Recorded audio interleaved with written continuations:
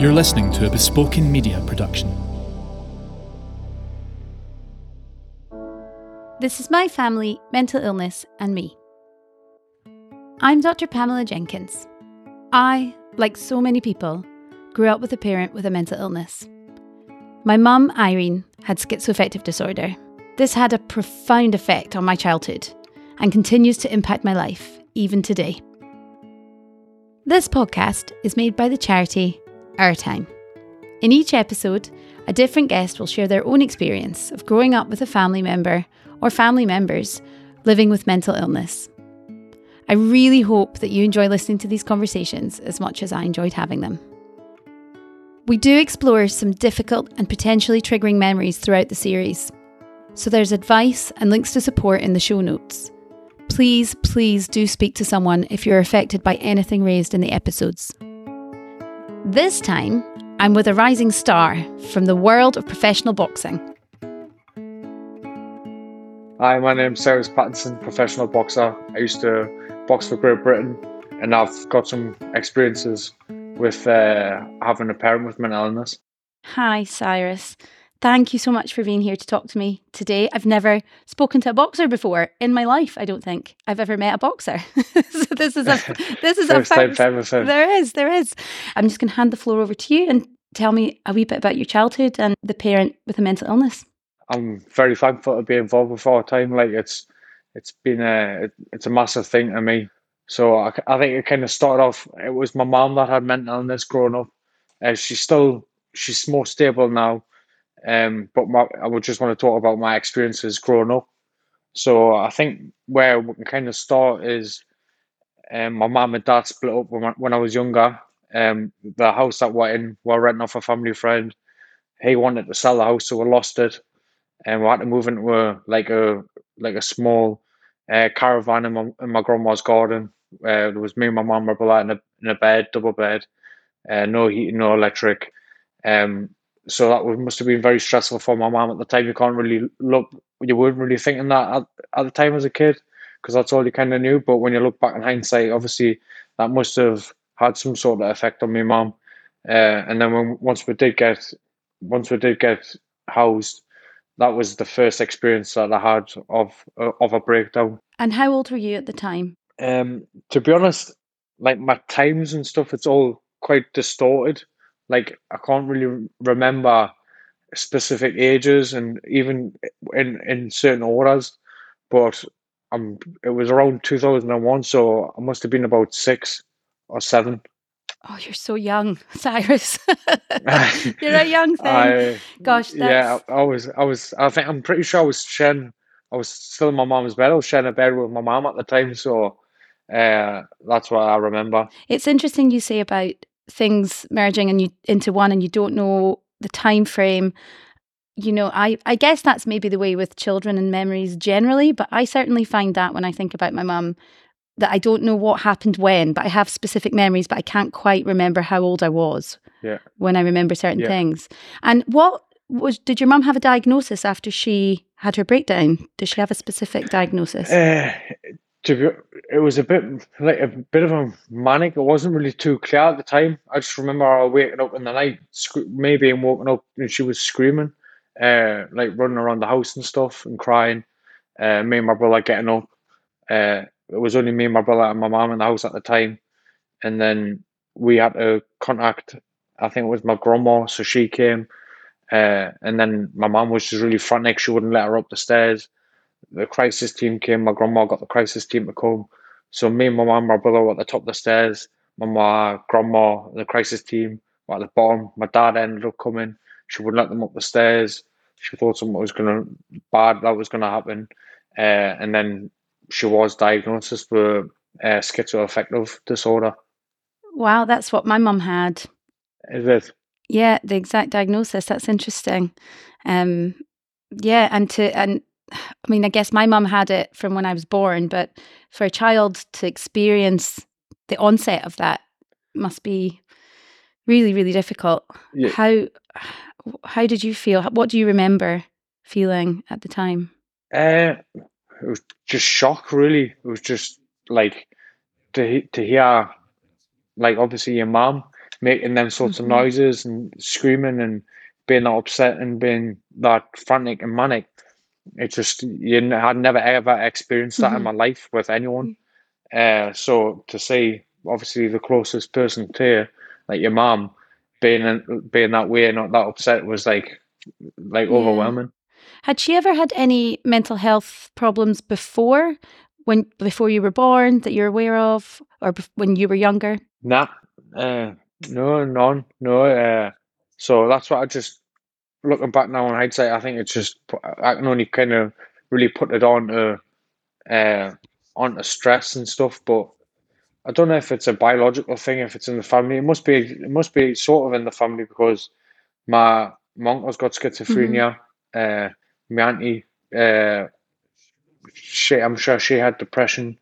My other uncle had a breakdown. So there must be something in in my family. Do you know Yeah. what I mean? I'm not a medical doctor, so I don't know, but from my understanding of what I've read, I think for some children of parents with mental illness, you think, oh, I'm going to get it. That it's Yeah, yeah, genetic. But I think that you can inherit sort of a genetic trait, but that doesn't necessarily come to fruition. It's only if there is a yeah, stressor definitely. that then activates that gene. And then, Yeah, I think that's my understanding of it as well. so what happened then? She got put in a hospital. So me and my brother ended up having to move in with my grandma, obviously for school. Uh, and from my understanding, I was a bit of a handful, and so probably was my brother. Do you know what I mean? So we ended up getting split up, and I had to go with my nana and granddad just to share the load because I think my grandma had a lot on her plate as well. So she was looking after my brother. I was looked after by my nana and granddad. Hmm. We're in separate schools, so I never really seen my brother. Uh, and then once my mom did come back out, obviously she was more stable. Um, so me and my brother went back to live with my mom, but then it was the kind of a juggling thing. We took on like a carer role, kind of Hmm. quite early on in my life. So even through middle school and stuff, there was times like my grandma couldn't always be there, and my dad couldn't always be there. There was people, so it was only me and my brother that were in the house. So making sure that my mom was not getting up through the night, which she was known to do, be quite manic. Our head was quite busy, Hmm. so you'd catch her like baking in the night or stuff. Obviously, it must have just been stuff to maybe make me and Shrez happy or just occupy her, take away from stress. So I remember in middle school, my school giving me and my brother time off because we were falling asleep in the class from being up through the night looking after my mom. So, and then I think mostly that's where kind of I've put it down as like I was a kind of product of my environment, and I kind of expressed myself in a negative way. There was that many emotions going on inside us when I was at such a young age. I couldn't really deal with actually what was going on around us, and I think that's why my attitude was the way it was, and I was getting into trouble in school and out of school. Um, and then it kind of stemmed on, got into high school, was kicked out of high school for fighting. Uh, I got back into high school and I found boxing, and I think that was like the first time in my life where kind of boxing was a form of self-expression, and but not in a harmful way or a destructive way. It was a really constructive way for me, um, and it let me kind of deal with everything that was going on inside us, and my life turned outside, and that's why I say like I was a product of my environment, but I made my environment a product of me later on in life. Yeah, that's really impressive. And at such a young age as well. I mean, that's incredible. And how did you find the support? You said your mum got support for her mental health. Did you Yeah. find that there was any support available for you and your brother? Not too much to be honest, because I remember social workers used to come out and they would have meetings with my mom and they would sit in the living room, and me and my brother were kind of told to keep out the way because it was kind of grown up talk and it was Mm. there like one-on-one time. So me and my brother would just be like upstairs or out the way. Obviously, they did ask and made sure that everything was okay, that was going on, that we weren't being neglected or anything, that we never were. But I think it was just kind of more observing rather than actually Hmm. supporting. Do you know what I mean? Yeah, no, I know exactly what you mean. It's a big issue. The care really focuses on the person with the illness rather than a sort of the whole family Yeah, approach, especially where there are yeah, children. That's, quite problematic. And yeah. when were you made aware of your mum's diagnosis? It would have been middle school, but it would have been like completely foreign language Yeah. and like to actually you don't really understand any of that that's going on. You just kind of see the effect of it, Hmm. and Hmm. you're just a part of the effect of it. You don't really understand, and it was probably in high school. That's when I got a better understanding of it as I matured when I was turning like 13, 14. Yeah. But when you're like 7, 8, 9, 10, it's just No. it's just too much, isn't it? Did your mum ever talk about it? Did she have insight into her own condition, or did she think she wasn't ill? Uh, no, I think she knew she did. Because she used to have tablet boxes and stuff where she used to have to take medication. Hmm. She used to tell me and Chavez never to touch it Okay. because it would make her unwell. Uh, she didn't really describe brief. She like might have touched on it, but I think it was only later on she kind of talked about the voices inside her head and stuff, Hmm. and hearing and seeing stuff. Um, it's probably the right thing to do as well because I think trying to like talk to a kid or a child about that sort of stuff might be quite frightening, or they probably would have took it the wrong way. Yeah. Yeah. It's the voices thing is always something I find really fascinating because my mum Yeah, always spoke to herself for, since I can remember, and yeah, full conversations, but no insight at all into the fact that she was hearing voices because she wasn't well. For yeah, her, these voices were very yeah, real.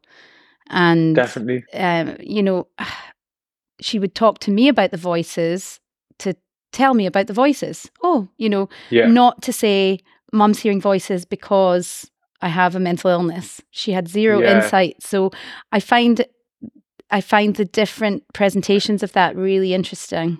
and definitely, and like through time as I got older, she's always described it as a gift, and she's kind of swerved the idea that it is a mental illness. Oh. Um, it's when it's when obviously having voices is one thing, but actually following through and doing or listening to them, where it's actually taking effect. Like if she's run away from home, like she did at one point, Mhm. if she went missing, um, it's when it or when she believes she used to think people were coming in the house and moving stuff. Well, obviously she was just moving stuff herself. So she used to come home from school and there'd be like 15 new locks on the door. There'd be locks inside the house, and she'd have to lock every door, and she'd get really paranoid that there was people coming in and moving stuff and stealing stuff. Yeah. And she might get aggressive with that, asking if we had been letting people in. Um, and then also I think a big turning point as well, like it's almost like she didn't want to get better because it wasn't just hearing voices, but after her sister died and her dad died, she was getting them through in voices, which was a Gosh. massive comfort thing. So obviously she didn't want to, and why would you want to get rid of the voices that you're hearing when it's your sister and your dad that you're listening to? So why would you want to get rid of them? So Yeah. that was another big hurdle. Yeah, it's a really difficult one because on the one hand, you think, wow, that's so lucky, you know, to Yeah, be able to have, like you say, a comfort like that. And on the other hand, well, we're saying that this is a mental illness. So it's a really big struggle, I think. And you yeah, you said that you and your brother would be up in the night, in case yeah. something was going on with your mum. Did you worry about her sort of more generally? How did it impact you, I guess, on your well-being as you were growing up? Uh, it like obviously it did make an impact because I felt like I had changed as a person, and me and my brother did worry. I mean, we were like doing split shifts, like sitting up to make sure that my mom was all right and she wouldn't be go downstairs. And like as you get a little bit older, like you suicide was a massive worry as well. So Hmm. you were always petrified in case that you'd go in your mum's bedroom and she not be there, or she not be alive. So that was a big worry and a big thing to take on as a kid. Yeah, that's unimaginable, really. That must have been just so difficult and so recent for you as well. It's interesting. You're the first person I've spoken to with such a recent experience as a child, Yeah. and so that's just, yeah, must just be very fresh in your mind. Is How was your relationship with your mum? What? Oh, fantastic! Like, Yeah. my mum would do absolutely anything for me and my brother. My whole family would be my nana, grandma, my grandma, grandma, my dad. Were loved. Do you know what I mean? We're Hmm. very loved, and we're never. Uh, it was tough for me, mum being a single parent and stuff, but she'd always try her hardest Hmm. to do anything that she could. She made sure that we went on the school trips, and that if we were to have a mobile phone, we had a mobile phone and we're presentable, and we had clothes and stuff, so we wouldn't go hungry. I know that when my mum was unwell, that the food banks did provide for a short amount of time for her as well, but that was only when my mum was in hospital, or Hmm. we were living by ourselves and stuff. So nah, I've got a great family. And you close with was it your granny or your nana that you stayed with? Yeah, I am. So yeah, Yeah. I've got a lot of good memories of them as well. Yeah, I have one of them. Well, sadly, she died, but I mean, she was 91, I think. But she took on that role as well, and I think that's not uncommon. That there's a grandparent who sort of then takes on that role when you're a child, and then Yeah, later on, I have and still have an aunt who, again, stepped into that role. So I guess it's really lucky to have that extended family around to be able to yeah, support. definitely. I think, some kids, I guess, won't have that. So, um, Nah, very lucky. yeah. And what about at school and things then? I know you said that you got into a bit of trouble. But did you have any pals that you could talk to that knew what was going on at home? Did the teachers know? Um, I don't really think my friends knew, and I would try to avoid bringing my friends back sometimes. Like Hmm. if it was going through that kind of phase, uh, my teachers, there was one or two teachers that did kind of understand. Like Mrs. Wood, I remember, and I was in year eight, and I think she was like one that kind of pushed for me to have time off school Hmm. to like recuperate, and if I was sleeping in class and stuff.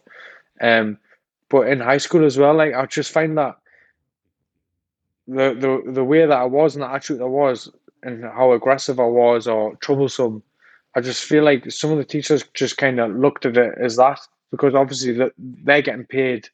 It's more than the job to Hmm. go a little bit deeper and think Yeah. why is he this way, or why is he aggressive, and it was just kind of left at the door with majority of them. But there was some that used to pull us to a side and ask about my home life, my family life, and that was a massive like bit of support to have, Yeah. for you not to feel like you're alone, Yeah. and Absolutely. someone just to be a bit really understanding Y- as well. Yeah, absolutely.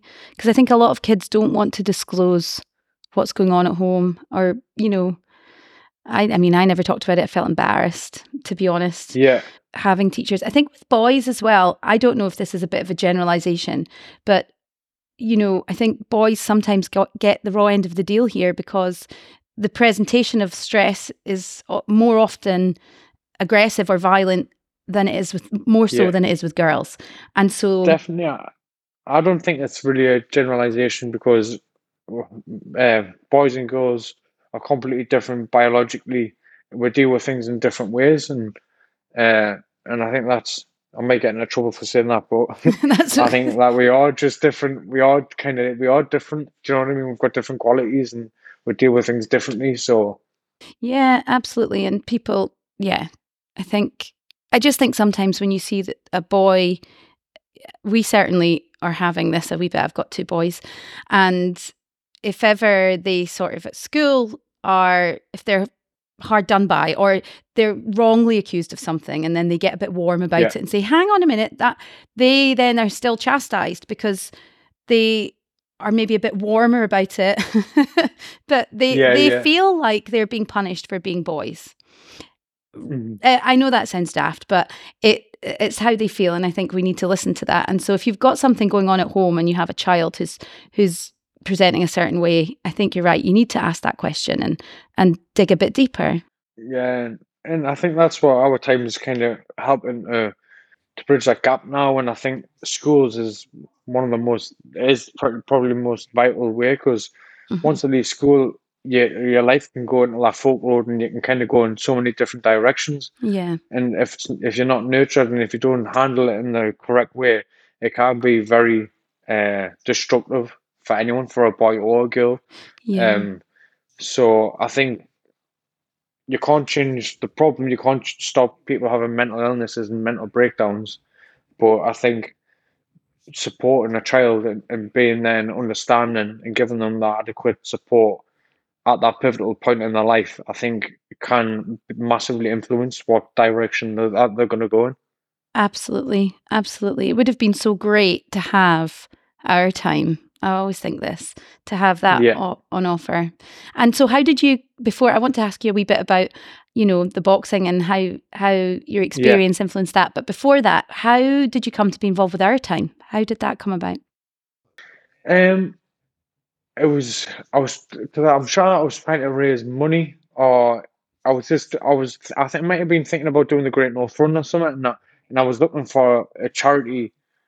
I didn't really just want to pick any charity. I wanted to pick one that was more for me, and I ended up coming across this one, and um, I had a kind of an interview online or a meeting, and just how I can raise awareness, and then it's just things kind of escalated from there, and just move forward, and I am trying to be involved as much as I can, even if it's just one listener or one child that's thinking that there is no other future possibilities for them in the future. If I can just shed some sort of little bit of inspiration for them, Hmm. that you can't go back and change the past, but you can start today and change the future. And if that can help someone's life or a child's life, then that would mean so much for me. Yeah, absolutely. So, how did your experience shape your future, or the future that you are now living? I Yeah. guess. How did you get into boxing? How did that come about, and what impact did your mum have on that? It was I was playing football at the time, but I don't really think it was fulfilling enough because I was still getting into trouble. Um, and there's that saying, I think, that no matter how many seas are surrounding a boat will only sink if the water gets inside. And I think for such a amount of time in my child life, the water was getting inside of us, Hmm. and that was developing a stronger mindset and not letting things kind of penetrate us. Uh, but football wasn't fulfilling us, and I think I still was getting into trouble. Hmm. And I just took really like an interest to boxing, and a family friend, he was boxing at the time, he took us, um, and then I just never looked back, and I was really good at it, naturally good. I think went my first 9 fights undefeated, and then I think I went 18 and only losing one, getting the national finals and stuff, and not just only in the boxing, but I was kind of like a role model that the teachers had put us down to in year 11. Hmm. I know that it took us that much time to like sort my life out, but year 11, I kind of finished sweet. Do you know what I mean? So Yeah. I think they were kind of trying to like push us for like head of year and stuff and I would do talks with other people in like year 9 and year 10. Uh, Wow. and I think they were just trying to get us like to use as a role model, and I go back as much as I can to all the schools in my hometown, and I've been to some schools in Newcastle as well, uh, just to try and share a little bit of light on my story, and just saying that it's never too late, and obviously you're the master of your future. Yeah, absolutely. You're saying, and it's never too late, and it took you so long to sort your life out. I think you've done that pretty quickly.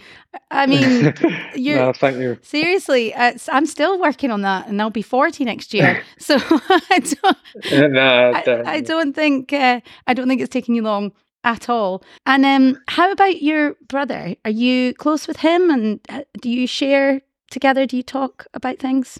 Yeah, I speak to him like every day, multiple times a day. Even Oh, like he's on holiday at the minute, so I'm still pretty much speaking to him every day. I'm trying to get him to, but me and my brother are like very close, so like the same people really, because I think the experiences have kind of brought it together. Do you know what I mean? yeah, Even if there wasn't as much support outside, that there was always me and my brother going through. So I was very lucky to go through and share my experience with someone yeah, that was could completely relate to it. I know that so many kids are probably just a one child or they're yeah. on their own and have no one to turn to, and that must be extremely difficult. It is. I was an only child, and Were yeah, you? yeah. Yeah, But I would have loved to have had a yeah, sibling. Yeah, and then you live with that loneliness. You know, it sort of stays. yeah, You know, even yeah, though my mum's gone now, it's still just me, still somehow yeah, dealing with it, yeah, even after all definitely. this time. So, which is why doing this has been amazing. Actually, it's like the best way to pay for therapy. Just talk to 100, and other it is. people. And to be honest with you, I never think it's any of it's completely fixed or gone. I think you do drift, and I think Mhm. it is something that you do need to reaffirm, and you do need to be kind of proactive with. I think, and you go through waves in your life, you go through phases and stuff, and sometimes periods might seem a little bit more heavy and difficult than others, and Mhm. sometimes it feels all right, and then sometimes you might struggle a little bit. Yeah. But I think like you say, you just take each day at a time, don't you? Have you spoken about it before? Like, do you speak about it a lot? Uh, just in schools, Mhm. and that's kind of the way that I've liked it because it's never been out there permanently. Do you know what I mean? So Yeah. it's always just been just for that half an hour, then I've been able to leave. But this was a massive thing for me to obviously put it in concrete for people to know that to listen to my story and maybe just go back and listen to it again or share it. And Yeah. it's just that was a bit of a like obviously a bit of a overwhelming feeling. But I'm 29 now, like, and I think this is it's the best time to do it, and just Yeah. gotta go for it. And honestly, I personally am so grateful. Every time I speak to someone else, it really helps. And so I, I'm in no doubt that this will help other kids and adults. Yeah, You know, it's so important, and we're so grateful that you've been here to chat about it. And how's your mum now? How is she? yeah. She's she's all right. She's out of work at the moment. She's been a couple of years since our dad died. Um, but I think time just moves so fast inside her kind of in her world. Hmm. I think it'll probably feel like last week to her, and I don't think she realizes how much time's went on, and that's always been probably one of the hardest things for me. Like as much as I want my mom to get better and I want her to get well, and I want I want her to be financially stable and all these things, I can't really. And I think the more I've tried, and I've not got what I wanted, it had more of a detrimental effect on me. So I think it's a hard thing to learn to just advise, and whatever happens happens. Yeah. Because I think when you want something for someone so much, and when they don't want it as much as you, Hmm. I think it can take so much from you. Uh, and it's quite a juggling act, especially with coming up with fighting and stuff. Yeah. I've learned from experience, like if I if there's like a big event, a big something going on at the time, not an event, but a big occasion going on, or if sometimes it can take so much out of us. By the time I get to the gym or train, I've got my commitments that I need to do, like, and I'm just absolutely useless. And I've always, my dad's always told us that if you're not right, nothing else can be, and if you don't look after yourself, then you can't look after anyone else. Yeah. So it is an awful feeling and thing to get to kind of do to be that selfish. But I think we're not selfish. We're like probably the most giving people in the world. But sometimes you've got to give to yourself as well Yeah. in order to help other people. Absolutely. And to cope, it's I think unless you've been through it, it's so difficult to express how emotionally draining, no matter how much you love the person, and how much they love you, how draining it is and how difficult it is I don't know if this is how you feel, but listening to you describe it, it's like you never stop being a carer just because you're a child carer and then you move on to being an adult carer, really. Yeah, and like externally for so many people, it'd be like, oh, you can just take weapons yourself or stop letting it get to you. But when you care about someone so much, you can't just switch on your feelings. You deal with it better, and it might not affect you as much, but you can't just. Otherwise, you just wouldn't bother. Do you know what I mean? Yeah. And obviously, I'm always gonna have that hope, and I'm always gonna fight that fight to do what I can for my mom and to help her get better. Yeah. It's hard to be so out of control. It must feel. I don't know. I found that I always was wanting to be in control of things, but it's one thing you just are never going to be able to control.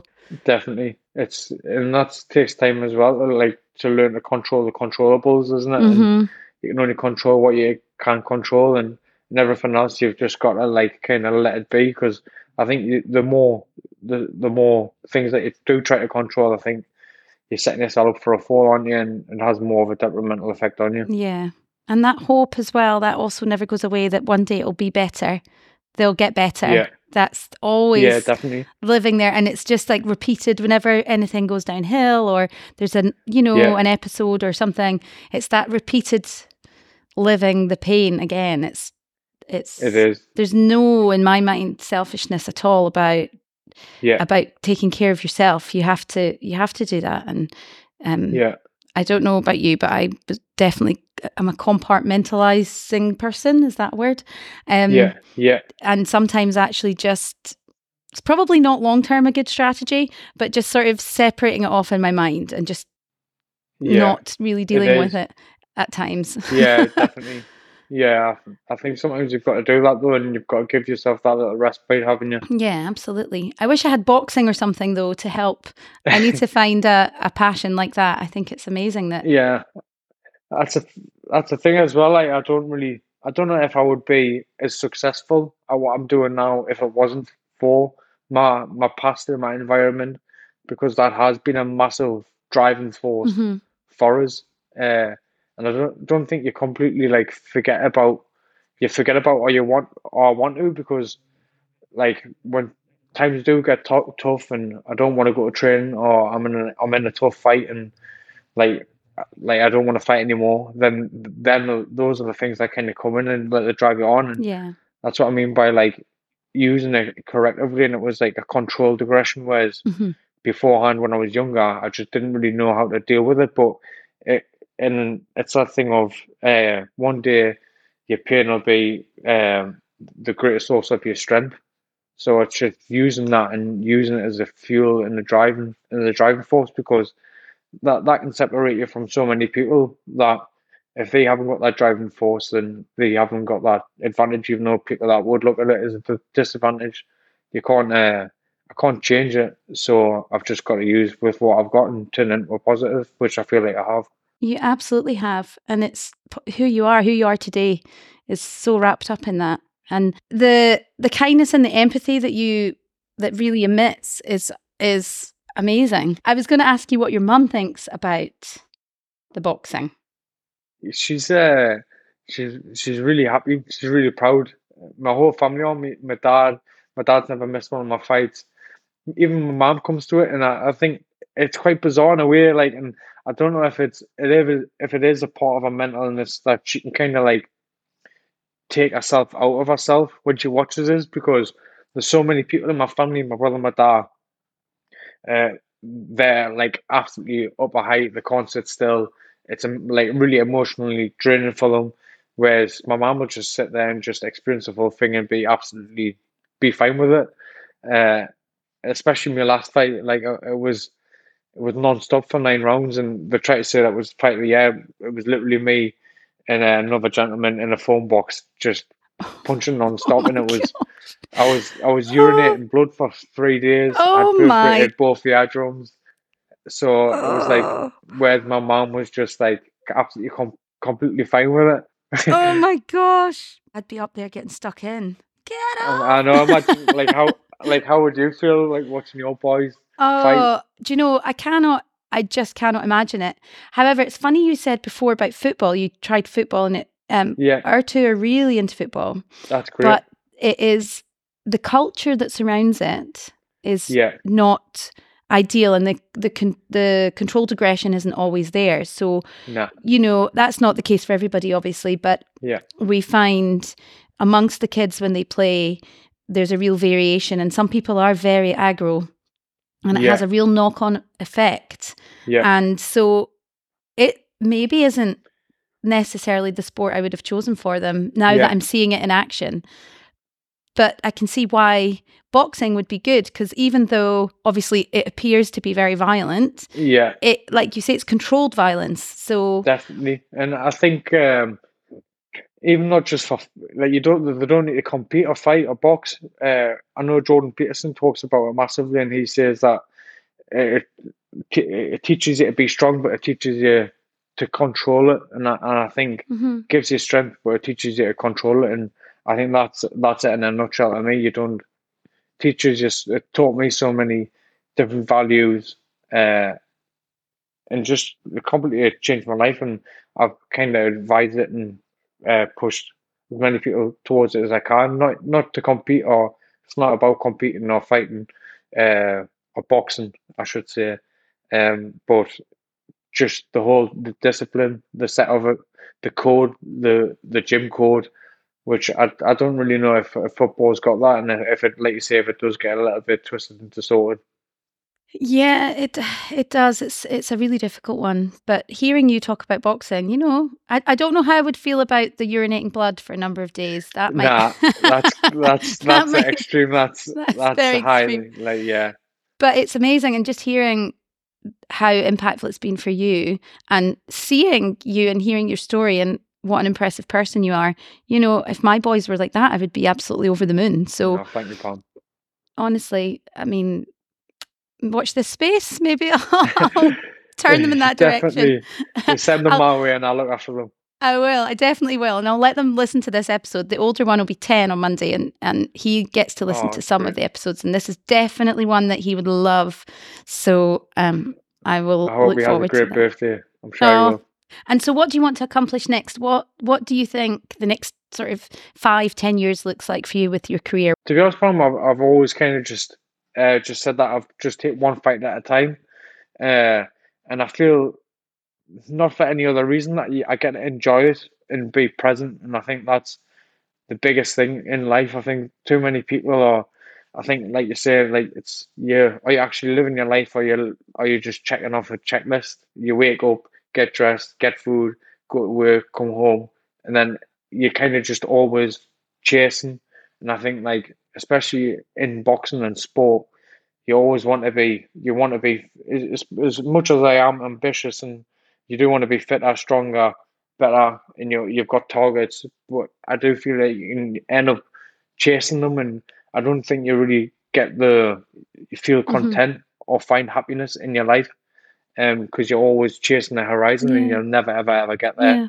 So I do try to be the best possible person and fighter boxer I can be, but I just try to live in the Hmm. moment, and the only fight that really exists in my mind is the one that I've got next, and that's just the way that I treat it now. I think that's a really, really great way to think, actually, because you don't want to miss out on now because you're thinking of too far ahead.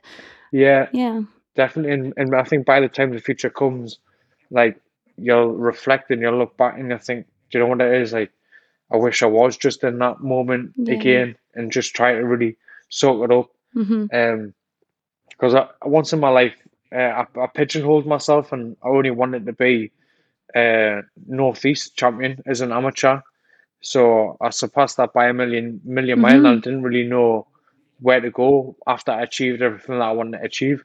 Um, so I went on to box for England, Great Britain, turn professional, win titles, and then you're just kind of left in no man's land. So Yeah. I just try to focus on that short term goal, because you don't really need to know the future too much. If Hmm. that's the direction you're going, then that's where you're heading. So I think just focus. Yeah, it'll take care of Yeah, itself. definitely. Well, it's just so impressive. Honestly, it's amazing. And I'm so pleased that, like you say, you've turned what could have been a really difficult situation into something really positive. And No, thank you. And to know, to just have the awareness. I think when I speak to people who have had the awareness to recognize that and pursue an alternative path, that decision to say, no, I don't want this to be something that badly affects me and the rest of my life. I am going to decide now that I'm going to take a different path. And the strength of character that takes is something I'm completely in awe of. I think that's just amazing. So obviously you've done exactly the same, and you've got two beautiful boys, so thank you're very you. Successful as well. Well, I don't know. I feel like I'm still finding my way. No, still finding my path. We all are. Yeah. Such a joy to meet you, and really, really hoping to see you in person some point soon. I know we were thinking of maybe recording this in person and it didn't happen, so hopefully we'll get to catch up properly at some point. That'd 100%. Be amazing. No, thank you very much for your time as well. No, thank you. Honestly, it's been amazing. Thank you so much. This has been My Family, Mental Illness and Me. Thank you so much for listening. Don't forget, we would love you to subscribe to the show wherever you get your podcasts so you automatically get new episodes. Please share these stories with anyone you think might need to hear them. You can help bring talking about mental illness out of the shadows. If you're experiencing any of the issues discussed in this podcast, please know that you can get in touch with the charity Our Time. Our Time provides support to thousands of children and young people who have parents or guardians dealing with mental illness. It's ourtime.org.uk or at Our Time Charity on social media. If you feel like you're struggling with mental health or you've been affected by anything in this episode, it's really important that you speak to someone.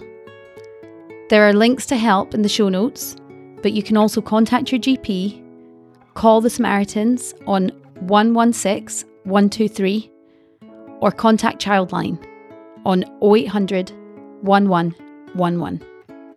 My Family, Mental Illness and Me is made for Our Time by Bespoken Media. The production team are Patrick Wallace and Dave Howard. Original music composed by Joel Cox.